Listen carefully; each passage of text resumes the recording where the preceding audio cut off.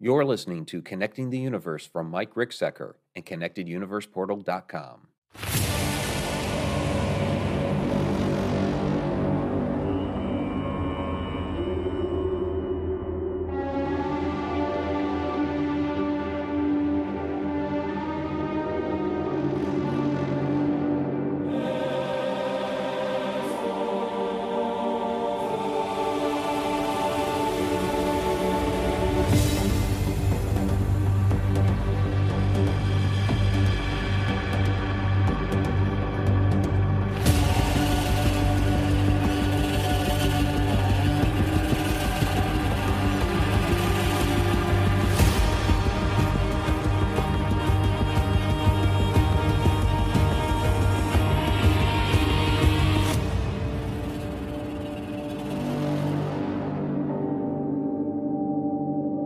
Welcome, everybody, to Edge of the Rabbit Hole here on Connecting the Universe. I'm author and researcher Mike Ricksecker. With me, as always, my co-hostess, Victoria Monday, and down in the chat room, Alina, moderating the chat.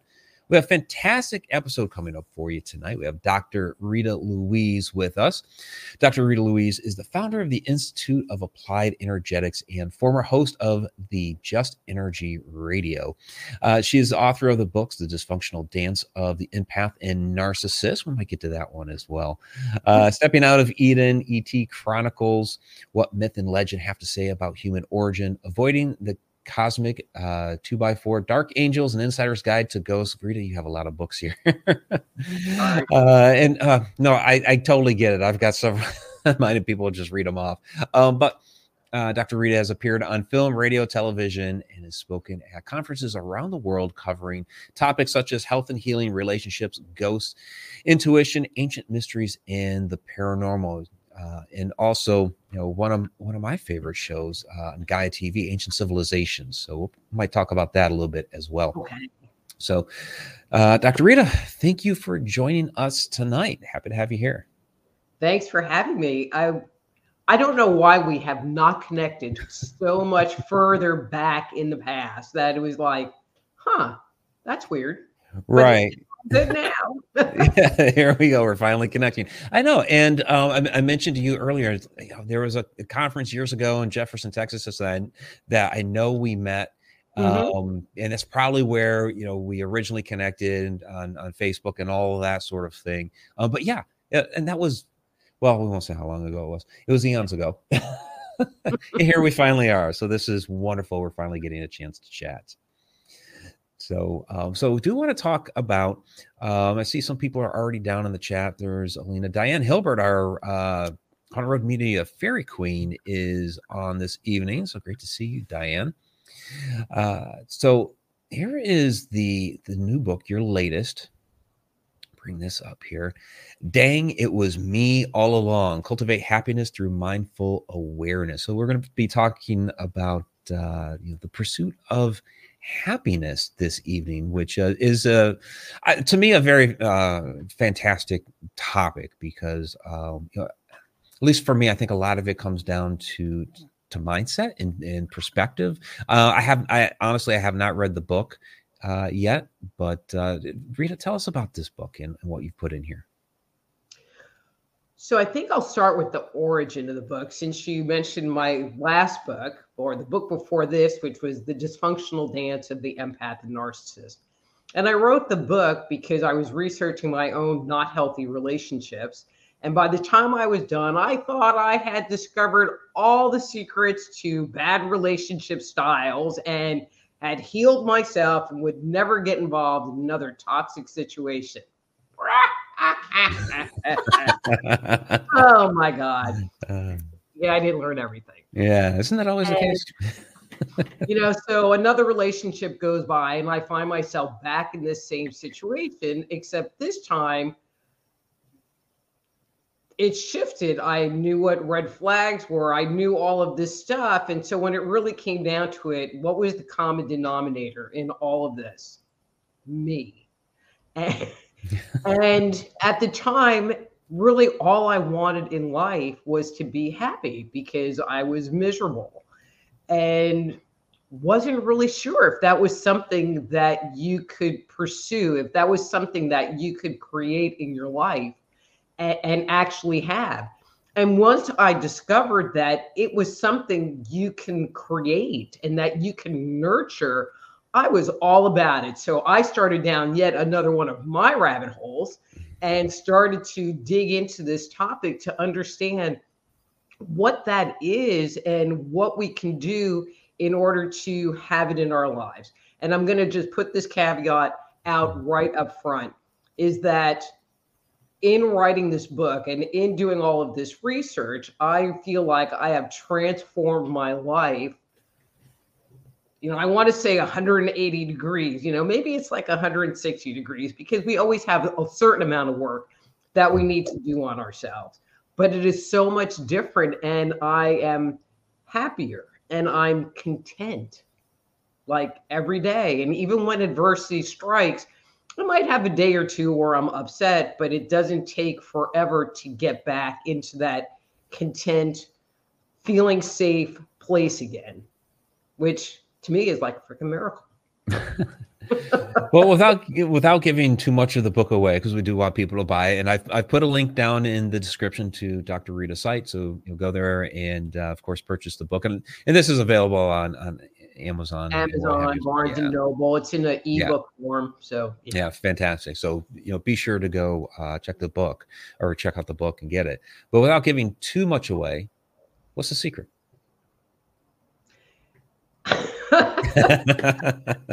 Well, it's going to sound like, okay, yeah. It's about paying attention to what's going on the inside. There are so many of us that walk around and live on autopilot, and we just assume this is who we are. Something happens, we have an emotional reaction to it, and then we get caught up in our own cycles of worry and anxiety and our own programming, and we don't really know what to do to escape it.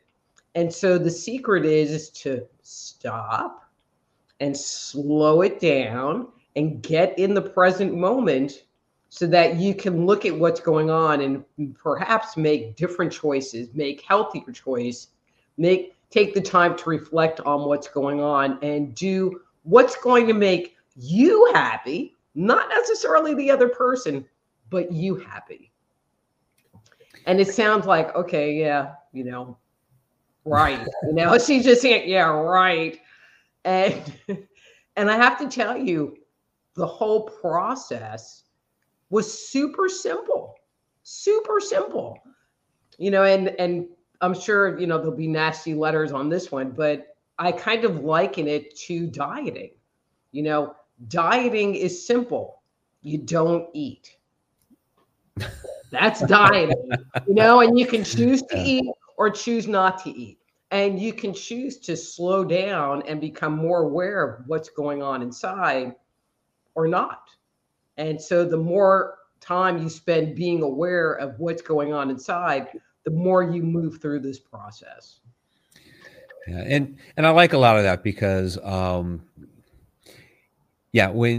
you're, at least for me in my experiences, I think a lot of, and correct me if I'm wrong, I think a lot of this comes from the wisdom you gain over the years of making mistakes. But I know in my past relationships, I did a lot to try to appease the other person, other person, thinking that would eventually bring me happiness.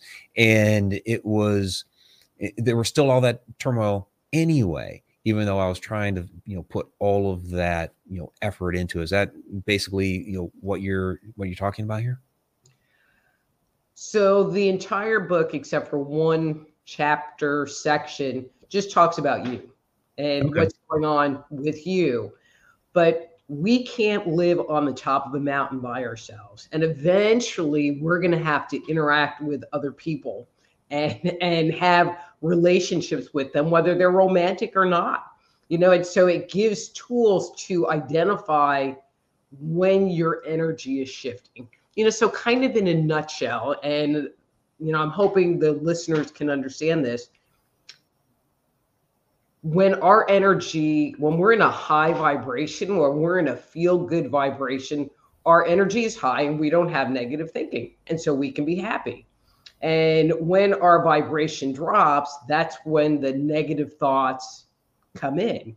And so, with regard to relationships, if you're with someone and your vibration is high and you feel whole and you feel connected and whatever, that's a good, healthy relationship. But if you're with someone and you consistently find that your energy is being diminished and you're going down that hill, that's when you have to stop and take a moment and go, is this really working for me?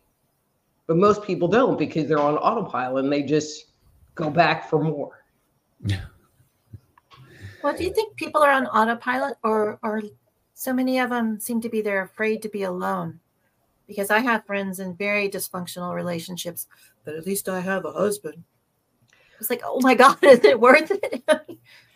I mean, sadly, I see that a lot, especially in women. You know, they don't want to be alone. They are not able to financially support themselves, or at least support themselves in the lifestyle they'd like to be. They are accustomed. You know, there might be children involved that keep them emotionally trapped. Okay. You know, but, you know, and if you take it down, and I know this is going to be hard to hear, there's always a choice. You can choose to stay and be miserable, or you can choose to move on. And sometimes the choice you have to make is a really hard choice, you know, and you're white knuckling the chair kind of thing in making that choice. Yep, exactly. Yeah, that's a tough one. And I can even attest for the men, that is true too. Sometimes you stay in a very, very toxic relationship just for, you know, some of the, if there's children involved, or you know, sometimes you're comfortably miserable, you know. You stay in a situation like that, and I did for many years. So I completely understand that perspective. So I guess in this work, are you offering advice on how, get out of that situation, or is it like a mindset to kind of improve where you are mentally, or how does this break down? It's definitely more a mindset to make you whole. You know, the relationship part is just kind of the end note of the whole thing, because if you're whole, then you can enter in any relationship and be like, you know, either I want to be here or not. And you're honoring yourself and you're honoring your choices.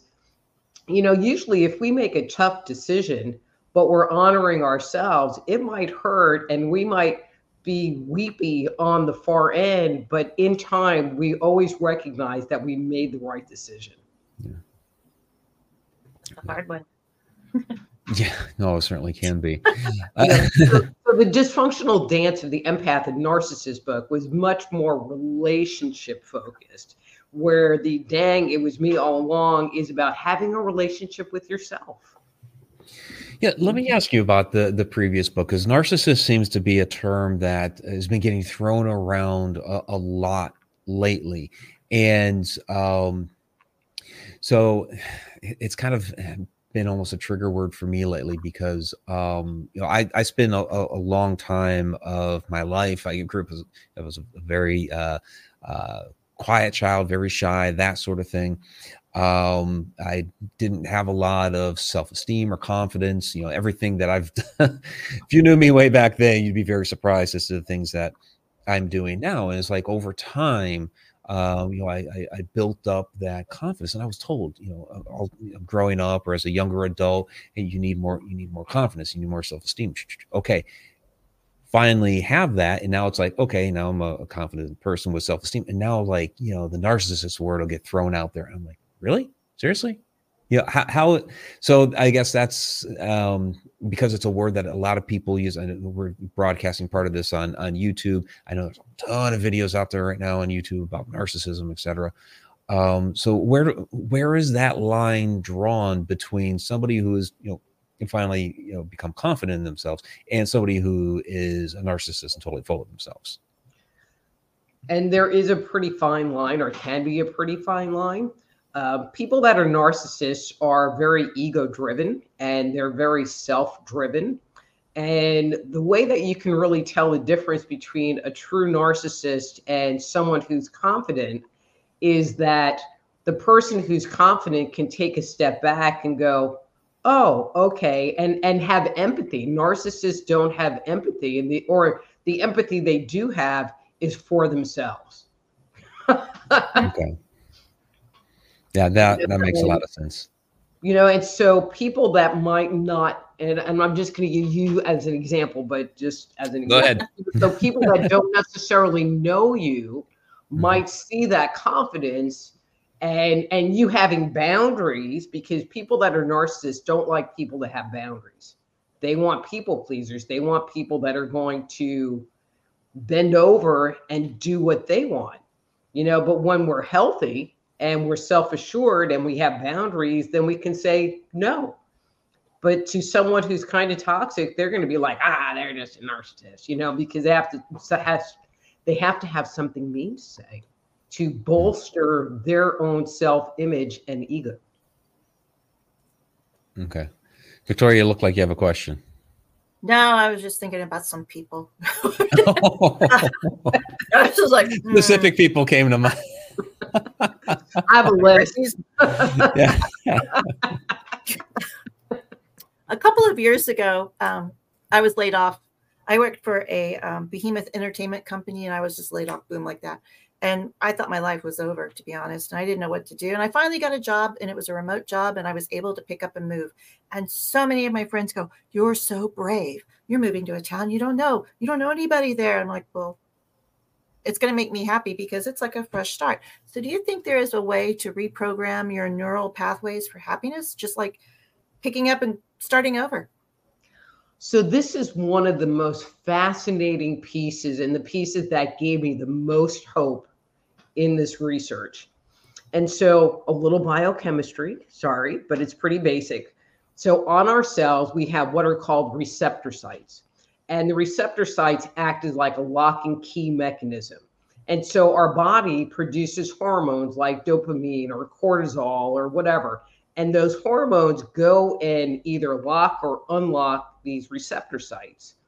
And so if our life is filled with anxiety, if our life is filled with stress, if we produce a lot of cortisol or other negative stress hormones, the cells, when they reproduce, create new cells that have more receptor sites for the cortisol or whatever that hormone is, so that when something stressful happens, our body can more quickly respond to that situation, which means we're more quickly responding in a negative direction. Now, when we start working on being mindful and being more in the present moment and having gratitude and looking at life from a brighter perspective, when we create new cells, we have less of those kind of receptor sites and more of the ones that process dopamine and other higher vibration hormones, so that something can happen and we could go, oh, okay, where, like a couple of years before, you'd be like on the ground having a heart attack and palpitations, and so we can literally reprogram our body from the inside out. And I was like, I'm going to reprogram. I mean, and I think that, and it takes time, but it's not, again, hard. Yeah. Because I think these last few years, we were chatting a little bit earlier today, and I was kind of half joking, like, I'm in a liminal space. I work at home. I don't know anybody in the town. I don't go anywhere. Well, there's no place to go in this town. So I'm basically in my own little bubble here, and I've healed myself as much as I possibly can. I mean, I have some physical things I'm still working on, but emotionally, I'm healed as far as I'm concerned. And I forgot where I was going with this. You distracted yourself. Butterfly. My little voice told me one time that the timeline I was on has gone as far as I possibly can. I thought, oh no, it's the end of my life. No, you just jump over to the next timeline where you can go further. So can you do that with neural programming, do you think? It's like what you think about, you bring about. You make yourself happy. Well, like by raising your vibration, you can just move Right. over to where the happiness is. So one of the chapters in the books talks about the law of attraction, and I'm not a law of attraction expert, but the precepts of it identify that if you're in a high vibration and if you're in alignment with source and if your energy is moving and flowing, then the universe is going to manifest those things that you want. And so not that I'm like trying to push people on the law of attraction, but I'm like, but if it gets me a car just by doing this practice, I'm good. I'm happy. Yeah. I have the new car. Absolutely. Right. Yeah, you manifest yourself a new car. There you go. Okay, I do have one other question about breathing. I think it's called box breathing, where you breathe in for 4 counts, you hold it for 4 counts, and you breathe out. Why is that so important? So breathing. Okay, so let's just talk about breathing in general. And so when we take a deep breath, it calms the body down. I think everyone listening has had the experience where they're going into a meeting or going to go see the boss or going into what they perceive as a challenging situation, and they stop and maybe close their eyes and they take a nice deep breath and just like, and proceed. And that's the power of the breath. And the breath activates what's called the vagus nerve in the body, which is one of the largest nerves, which activates our parasympathetic nervous system, which naturally calms the body down. And so breathing, as everyone probably knows, is part and parcel with every meditation and relaxation technique on the planet, because it will naturally calm the body down. And so the box breathing is when you breathe in for a certain count. So 4, to the count of 4, you hold it, breathe in, hold it to 4, breathe out to 4, and hold it. So you make a nice little box with your breathing. Okay. And one of the things that they believe is that box breathing in particular helps to regulate. I mean, there's activating the vagus nerve, but then there's like creating this pattern and creating this flow to kind of calm everything down. Because one of the things I've been doing recently is, I think they call it the BEST technique. Are you familiar with that? It's like bioengineering stress something. I've had it done on me. I haven't ever studied it, but I've had it done on me. It works. And I'm trying to figure out why does it work. But that's one of the key things. Years of chiropractic, went to a BEST practitioner chiropractor, 5 visits. Yeah, it's so weird because she would say, think avocados 7. Like, okay, and hold your breath. And I don't know how it connects, but it was, it works. So I'm really interested in that now. I'll have to look that one up because I'm not familiar with that. So I'll have to look that one up. Bioenergetic systems testing or something like that. But they don't do anything. There's no body adjustment or anything. She'll like touch your head and say, think, happiness 4. And you move your eyes up, and then you hold your breath, and then, because I have back issues, and when I'd be finished, my back wouldn't be hurting, and I'd be walking like a normal person. So, oh wow, that's fascinating. And just so she would just say or tell you to say a statement, and then you repeat that, and internally hold my breath. Internally, okay. Well, my chiropractor would like push a point on my leg or my arm and go, does that hurt? And it always did. Yeah. And then have you do that, and then it wouldn't hurt anymore. Yeah, and it's not like a hard press. She'll just like, how's that? Like, oh my God, how do you know? It's my arm right there. But I have to look into that. I've had some back issues lately. I might have to look into that. I can give you the lady's number. She can even do it over the line or over the internet. So, but first of all, I got to tell you, I love your introduction or your dedication. Rita dedicated the book to herself, because why the hell not? Oh, wow. I love that. When you were talking about Mystery Date, because that is a game I played when I was a youngster back in the olden days, the bum, that was always my dream guy, and I didn't realize it until yesterday. Oh my God, that's what my husband looked like with the baggy shirt. So thanks, Rita. Thanks for that. Well, I mean, I just always figured I would end up with him, and and then my reflection in the book, it's like, wait, maybe I did. Well, we had fun while he was around, but. So, in relation to the breathing, this was more of a statement from Jen, but we're going to turn it into a question. So, how can meditation help with that reprogramming? Okay, so one of the things that I talk about in the book, and this was a pivotal piece for me, breathing is part of it, or a method, I'm going to say it's a method, was the 17-second rule. And the 17-second rule was put forward by Esther Hicks, who channels Abraham. And so there's the 5-second rule, something, piece of food falls on the floor and you got 5 seconds to pick it back up, 5-second rule. So the 17-second rule suggests that after 17 seconds, a thought will start to solidify in your brain. And then another 17 seconds and it gets stronger and there's more momentum behind it.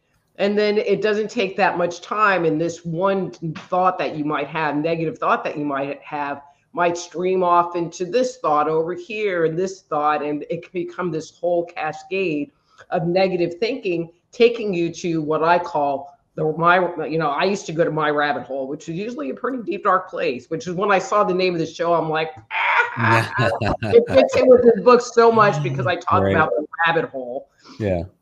And, but if you catch it within the first 17 seconds, you have the best opportunity of shifting the thought and breaking the momentum.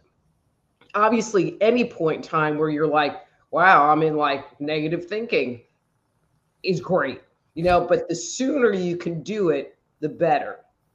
And so here's where the meditation part comes in, or the breathing part comes in.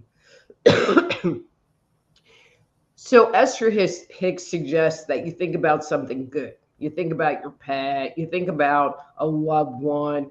And it never worked for me, because I would think about my dog, except my dog died. Then I would think about my husband, but my husband was dead, so it started out like happy and then turned into, but they're dead. So that wasn't working. And I found that by doing something, by breathing, by meditating, it gave me something to focus on, because really that's the key, giving yourself something to focus on. Because what meditation, I'm so sorry. It's okay. What meditation is the ability to focus the mind on one thing. You're focused on your breathing. You're focused on keeping your mind clear. You're focused on the flame of a candle. You're focused on the imagery that someone's giving you. But that's the goal of meditation, is that focus, and not to be thinking about what you're cooking for dinner while you're meditating, and not to be thinking about your stupid boyfriend while you're meditating. But you can do anything. You can breathe. You can do tapping. You can clean your house. You can go to the gym. You can rake the yard. You can pet your dog. Anything that's going to give you that focus will shift the thought. And you just have to practice it. I mean, that's the whole thing. Is I joke around because there are a lot of people that have all these tools, myself included. I mean, I graduated from the Berkeley Psychic Institute. I have all of these tools, but I would only pull them out when I was deep in my rabbit hole or there was something really bad going on, versus spending the couple of seconds every day checking in on my thoughts, maybe spending a moment breathing, tapping or whatever that is, and just being mindfully aware of what's going on inside of me on a regular basis, versus reaching into the junk drawer and hoping one of those tools are going to work when I'm in a bad place. Can you explain a little bit about about the tapping? Because I have found myself doing that unconsciously or subconsciously. And then I realized, well, what am I doing this? I don't know. Okay, so I'm not a tapping expert, but I like it because it gives you something to do, and so, but the basis of tapping is that you are activating meridians in the body. And so by tapping, excuse me? Is it like acupuncture? Kind of? Without a needle, yes. Okay. And you're actually tapping on 9 of the 12 different meridians. And so you're also, energizing yourself at the same time. Okay. And it gives you something to do. Instead of this, Yeah. Well, I love breathing and, but breathing is helpful. What I have found is that, so one of the first tapping point when you do tapping is what's called on the karate chop point, and it's right here. And I have found that all I have to do is kind of put my hand and like make believe I'm going to tap that spot. And because I've been doing it on a regular basis, I can feel my body go, ooh, and start to relax, because now it is a automatic response in my body. Cool. That's the practice part. And breathe. Mm-hmm. I keep doing my collarbone. I don't know what's here, but. Well, and that's one of the tapping points, and I don't know what it is off the top of my head. I just am like, yeah, it works. Kind of like that best technique. Yeah, it works. Yeah. Don't knock it. When you meditate, is there a certain type of meditation that you do? Like there's people that practice transcendental meditation and in other forms. Is there a specific one you do? I have given up traditional meditation and have opted for cleaning my house. I just bought a project house, and so I spend a lot of time, and I'll say meditating there. Like yesterday, I must have pulled like 1,000 screw or nails out of a wall, and I just sit there and I just focus on it, and I breathe, or I go to the gym, and I get on the rowing machine and I just breathe, versus just sitting in a chair, trying to keep my thoughts in line. It doesn't work for me that well. I'm really out of practice from using that form. And for Americans, there are so many people that don't meditate because they don't feel like they can find that place. Yeah, there's a lot of noise in the world going on around us, and it's something I've been trying to keep in practice with more on a daily basis now. But yeah, doing the dishes, mowing the lawn, things like that, you do get into a type of a meditative state. Driving the car long distances, that happens. Just don't put yourself in too deep of a meditative state while you're driving. We were doing, Rita, your friend Martha and I, and some other people, Mike, your friend too. Yes, I know Martha. We were doing, I love Martha to death. Yeah, she's great. I think she invited you. In March, we're going to get together and we're going to try CE5 again. But we were doing Dr. Greer's meditation, and I was deep in there, and I was floating out in the cosmos, and I was seeing stars and everything. And the next thing I hear is 2 or 3 people going, they were so deep. They fell asleep. So we're outside in a circle, and I'm like, and that instantly, pulls you back out of the meditation. So have you done CE5 or anything like that? No, not at all. I'm not a big outdoorsy kind of gal. We were right outside the front door. But it was nice. We saw some things, and when it gets a little bit warmer, she said we were going to try it again. So, well, how fun. But I am going with Martha to the International MUFON conference in Dallas. So we'll be there. Yeah, she just got her MUFON license or whatever, certificate or whatever. So now she can investigate. So yeah, that's going to be a lot of fun. Great. And in fact, I believe it was at that same conference those years ago where I first met Martha. It was the same one where I first met you, Rita. So probably. Yep. So question here from Sarah. What approaches do you recommend in dealing with and healing trauma? Buy my book. Okay, and I'm going to talk very specifically to that. So I grew up in a very toxic household. I've experienced a lot of trauma, even from early childhood. And I joke around because, well, I literally have a library in my house. It's an old house, and there's a library in it. And it's filled with books. And the years I tried fixing myself and healing the trauma.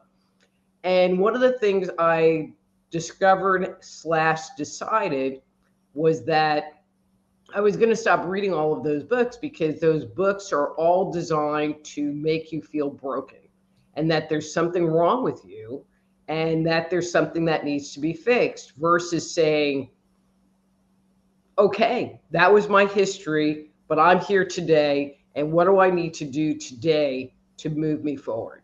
So this was very fascinating. So in this research, back up, you would think that psychiatrists and counselors and therapists would have the market on feeling happy, and they would have all kinds of things to say about how to bring joy and happiness into your life. When you look at the scientific literature, it is crickets. There is nothing. They might give cursory things, do some journaling, maybe go in your garden, and like task-oriented things, but don't really like talk about the psychology or the internal mechanism of happiness, which I found fascinating. And where that material all came from was from religious and spiritual texts. And really talking about your connection with the divine, and talking about raising your vibration by being connected and being in the flow. And, if you're in a state of gratitude, you can't be cranky because you're thankful. That doesn't come from mainstream science. And I'm like, okay, why not? Yeah. And so whoever that person was, decide that today is the first day of the rest of your life, and focus on you. Don't focus on your trauma. Focus on you and what you need to do to be happy. Fantastic. And there it is again. Dang, it was me all along. Again, I have the link down in the description to Dr. Rita's site. Now, I do want to bring up here, because we are getting deeper into the show here. You do have a live stream on Thursday. So tell us what happens during these live streams. Sure. So it's called Thursday Night Live with Dr. Rita Louise. And in the first 15 minutes, I pick a topic that I'll talk about. So last week was meditation, except I didn't turn the mute button off. So it was 15 minutes of me. So this week is going to be 15 minutes of meditation. And you ever know, like, you have that was your secret lip reading lesson. That's right. Well, there was someone in the chat room apparently that was like trying to tell people what I was saying. But have you ever noticed that, like, when the mute's on, it's like your best show, and you're like, you have the best energy, and you're like, yeah. Oh, oops. Yeah. So anyway. So it's about 15 minutes. And then, so it streams on Facebook, YouTube, and then Rumble. And so if you're on Facebook or YouTube, you can actually go into the chat and ask questions, get little mini readings on air, and kind of hang out and have a good time. The only thing is I don't talk about dead people, so if you ask about dead people, I'll make a joke at you and move on. So what kind of readings are we getting here about our lives, or so people ask questions, like, I'm looking at getting this new job, or I interviewed for this job, what are you noticing? Or okay. Yeah. I'm having a relationship issue, or I want to do this, but I'm feeling stuck, so pretty much anything, just not just dead people. Okay, just not dead people. And what time was that again? 7 p.m. Central. 7 p.m. Central. Great. So Thursday nights. Thursday nights. Wonderful. Wonderful. Yeah, you do have a lot of different things going on. I wanted to touch on this also, that you've also been featured on Ancient Civilizations on Gaia TV. So, and this is always a fascinating topic for me. I am absolutely a fan of this show. So everyone, I do have a link down to Gaia TV down in the chat, so be sure to check out Ancient Civilizations. So your work covers a wide breadth of different topics. So tell us about your interest in the ancient world. So I've had two loves in my life career-wise. So when I was really little, I wanted to be an archaeologist. And then I got turned on to psychic stuff with the amazing Kreskin and and I learned, because in 8th grade, we had to write a paper about our career, our dream career. And so my paper was archaeology is what I dig.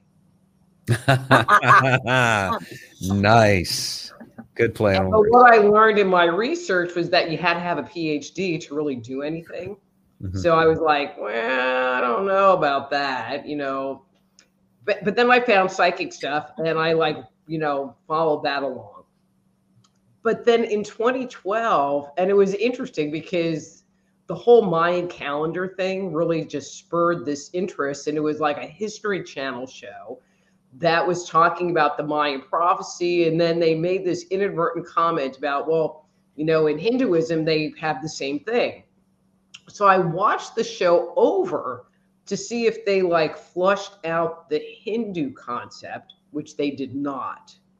So I was like, so do I need to call bull? So then I went to this whole thing about 2012, studying that, and got into the whole Hindu thing, which brought up a story that was similar to the Noah story that came out of Hinduism. And I was like, and that started me down this giant rabbit hole of looking at myth and looking at legend and looking at, my second book, Stepping Out of Eden, about parallels in human development and culture. And so, so there's always been this interest. I mean, I have a minor in art history where my focus was, on ancient cultures, so the older, the better. Yeah. Mine is the Renaissance. The Renaissance was very cool. Oh, Renaissance is definitely very cool. Preaching to the choir. So. Yeah. When I went to a museum, years ago when I was in the middle of all of this study, and they had all these dioramas, is that what they're called? Little figures, and they got outfits on and stuff around them, and they have different cultures. And I'm there with a date, and I'm like, New Zealand, blah, blah, blah, blah, blah. You see this over here, and blah, blah, blah. I had people following us around through the You became the tour guide. Tour guide, yeah. Nice. Do you want to recognize here? We have a $10 super chat from Tom McNicholas, super chat superstar. Tom, he says, "Love." Blue? Yeah, maybe the backlight from the computer screen. Yeah, as you get closer to the computer screen. Yeah. That's why I don't lean in to read. Yeah. Okay. Now you need to get a little light or something to shine on you to kind of eliminate that a little bit. Well, I thought with Rita here, just be illuminated. That's right.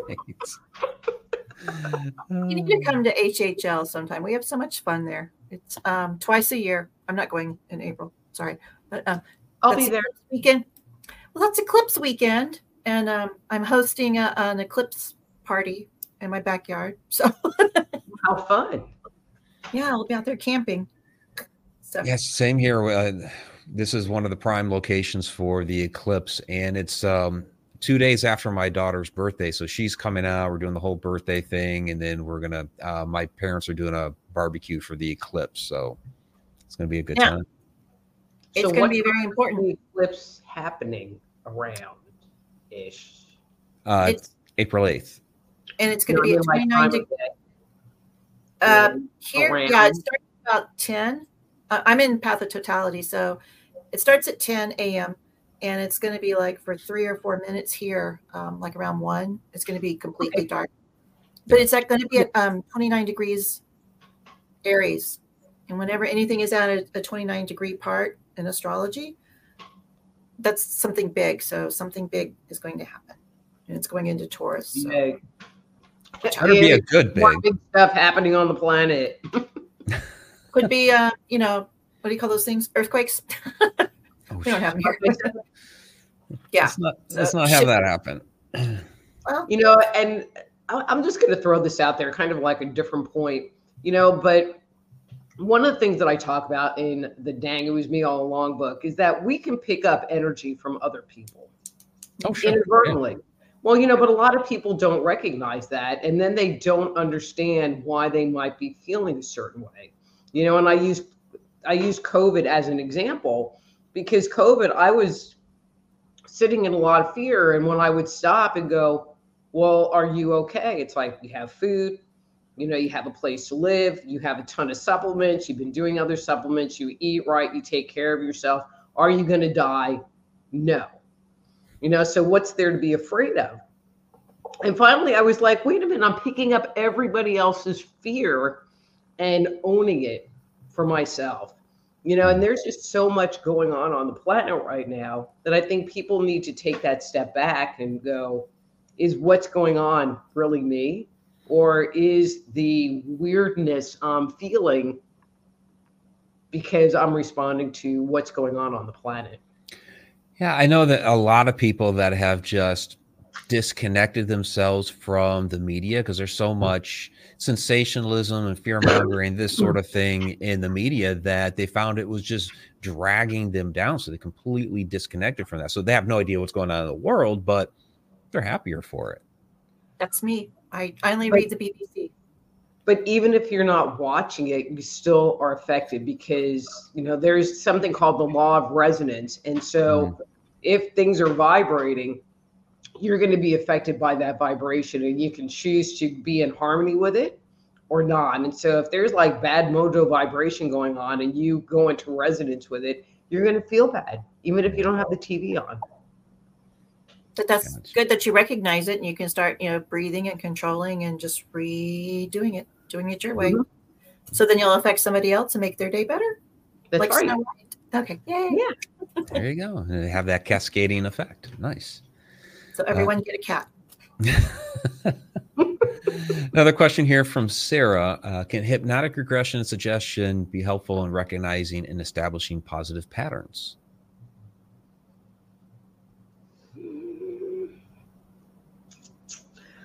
That's an interesting question. I'm going to answer it this way. Even if you go to a hypnotherapist for a quit smoking program, you still have to listen to tapes, you know, or they, you know, if you go to an acupuncturist, they'll put like something on your ear and you have to push the thing on your ear when you want a cigarette. So there's always this practice that you have to do outside of the session space. And so you can just practice and not do the session. Because you're going to be practicing anyway. Because you'll be doing it anyway. Yeah. Okay. That's a definite maybe?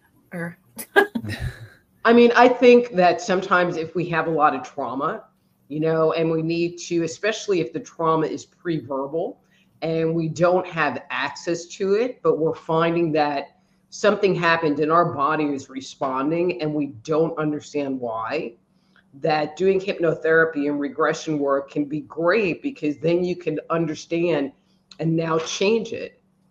But if you can't figure it out, you know, on any level, then it's hard to change. You know, it's just a somatic response. Yeah, that's where the best technique came in. Finally figuring out what was wrong with my back. It related to a certain trauma. And I was like, oh, I never would have thought of that as trauma, but it was, you know. So now that if you work on that issue, everything else is starting to fall in place. Well, and a lot of people don't recognize what their trauma is. And you know, for some little kid, you know, they might have wanted that red bike for Christmas, but didn't get it, you know, or their friend moved away, you know, or a parent died. You know, a parent died is recognized as trauma, you know, but a friend moved away or somebody said something hurtful that from an adult perspective is like, get over it. But for that child, it might have had a very deep and lasting impact that altered the course of their thinking in their life and their self-esteem. Yeah, can totally relate to that. While growing up, being bullied and that sort of thing, that was certainly traumatic, and so those things stick with you for a long time. So yeah, can completely relate to that. So is that why you? I'm just going to share this. So I was super shy growing up, and people look at me and they're like, "You shy?" It's like, we can't get you to shut up, and it's like. Right. It's like, it's true. It's a fact. Yep. No, I can totally relate. Yeah, I was super shy as a kid. And so, yeah, it's like night and day between now and back then. But, you know, it took a number of years. I don't know how, you know, your journey worked out, but it took me a long time to get there. But yeah, it was kind of like consistency over a number of years. Yeah. But it wasn't, I got a hypnotherapy session and I'm better. It was something that you made a decision to do and you practiced and practiced and practiced, and now it's not an issue anymore. Right. Yeah, exactly. You know, I relate this one story because I talk about changing behaviors, and my shyness was one of them. It was a big one. And so I had decided I didn't want to be shy anymore. And so my first task, and this sounds so bad, I used to walk to work. So I had just moved to California and I worked like half a mile away and I didn't have a car. So I just walked to work, and I passed a 7-Eleven and I would walk in and get a soda. And so my goal was to say hi to the clerk behind the counter before she said hi to me. Okay. And I would stop outside and breathe and then go in and say hi in a very squeaky voice, and then like rush down the aisle and have like a freaking panic attack. But it's true. Yeah. You know, but after doing that every day and challenging myself to do that every day, it changed it. And I could just say hi and not have a panic attack. Yeah. You know, I found that, especially with my daughter, she would say things like, "Mom, I can't believe you did that." I was like, I'm not scared. And you know what? Those people are probably scared. And so they would never, you know, do whatever. Say hi to a complete and total stranger, you know. You have to come out of that bubble. And once I realized everybody was, you know, shy, everyone was kind of scared, it didn't seem so frightening anymore, if that makes sense. You know, but when you sit there and you challenge yourself to work through something like shyness or whatever, then when you have to make another choice, it becomes easier, another hard choice. You know, I mean, especially in the relationship area, it's like, I can choose to be miserable. I can choose to be happy. And it's like, you know, maybe I'd rather choose to be happy. And if you've already gone down that road of having to make those choices that seem life-threatening, not that it makes the choice easier, but it kind of makes it easier-ish in a different kind of way. Yeah. You have more balls. You know? Yeah. You're able to take that step. Yeah. Yeah. It's much easier when you're a Texan. That's all. Oh, but I'm from New York, you know, so.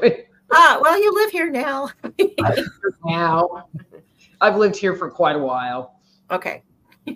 We'll let you in. Okay. Thanks. I can't tell you what my excuse is. I mean, I was growing up in Massachusetts at the time, so it was a thing, I guess. No, I was so bad that as a younger adult, you know, I was like so scared to like get on the phone with somebody. Like, okay, there's a problem with the phone bill, and I knew I was going to be asked like a series of questions on the phone, because this happened, you know, it already happened, you know, several times beforehand, that, you know, I'd get asked a question. I would totally lock up, have no idea how to respond. And the person on the other phone is like, hello, are you still there?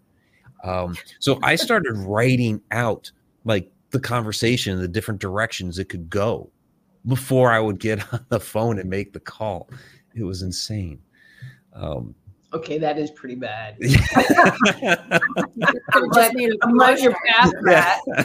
Yeah. So in any case, no, I completely understand that kind of. It's almost like it's like a mental lock. Try to break out of. Yeah.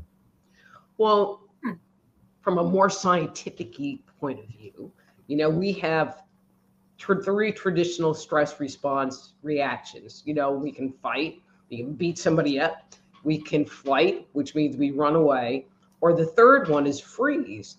And freezing is like the whole deer in the headlight scenario, So for the people pleaser, codependent, fawner personality, you ask them, what do you want for dinner? And it's the deer in the headlight thing, because it's like, whatever you want's fine, dear. But it's the freeze response. And then if you sit there and you try to think like, well, what could we have for dinner? There's nothing. I mean, it's like your whole brain goes completely blank. Yeah. And then you feel really stupid. It's like, okay, food's good. Yeah. Soup. So, and I'm just saying that. So if you find that you hit that energy, because when I communicate with people, there are some situations that I still hit that energy, and I just have to remind myself, okay, Rita, you're freezing.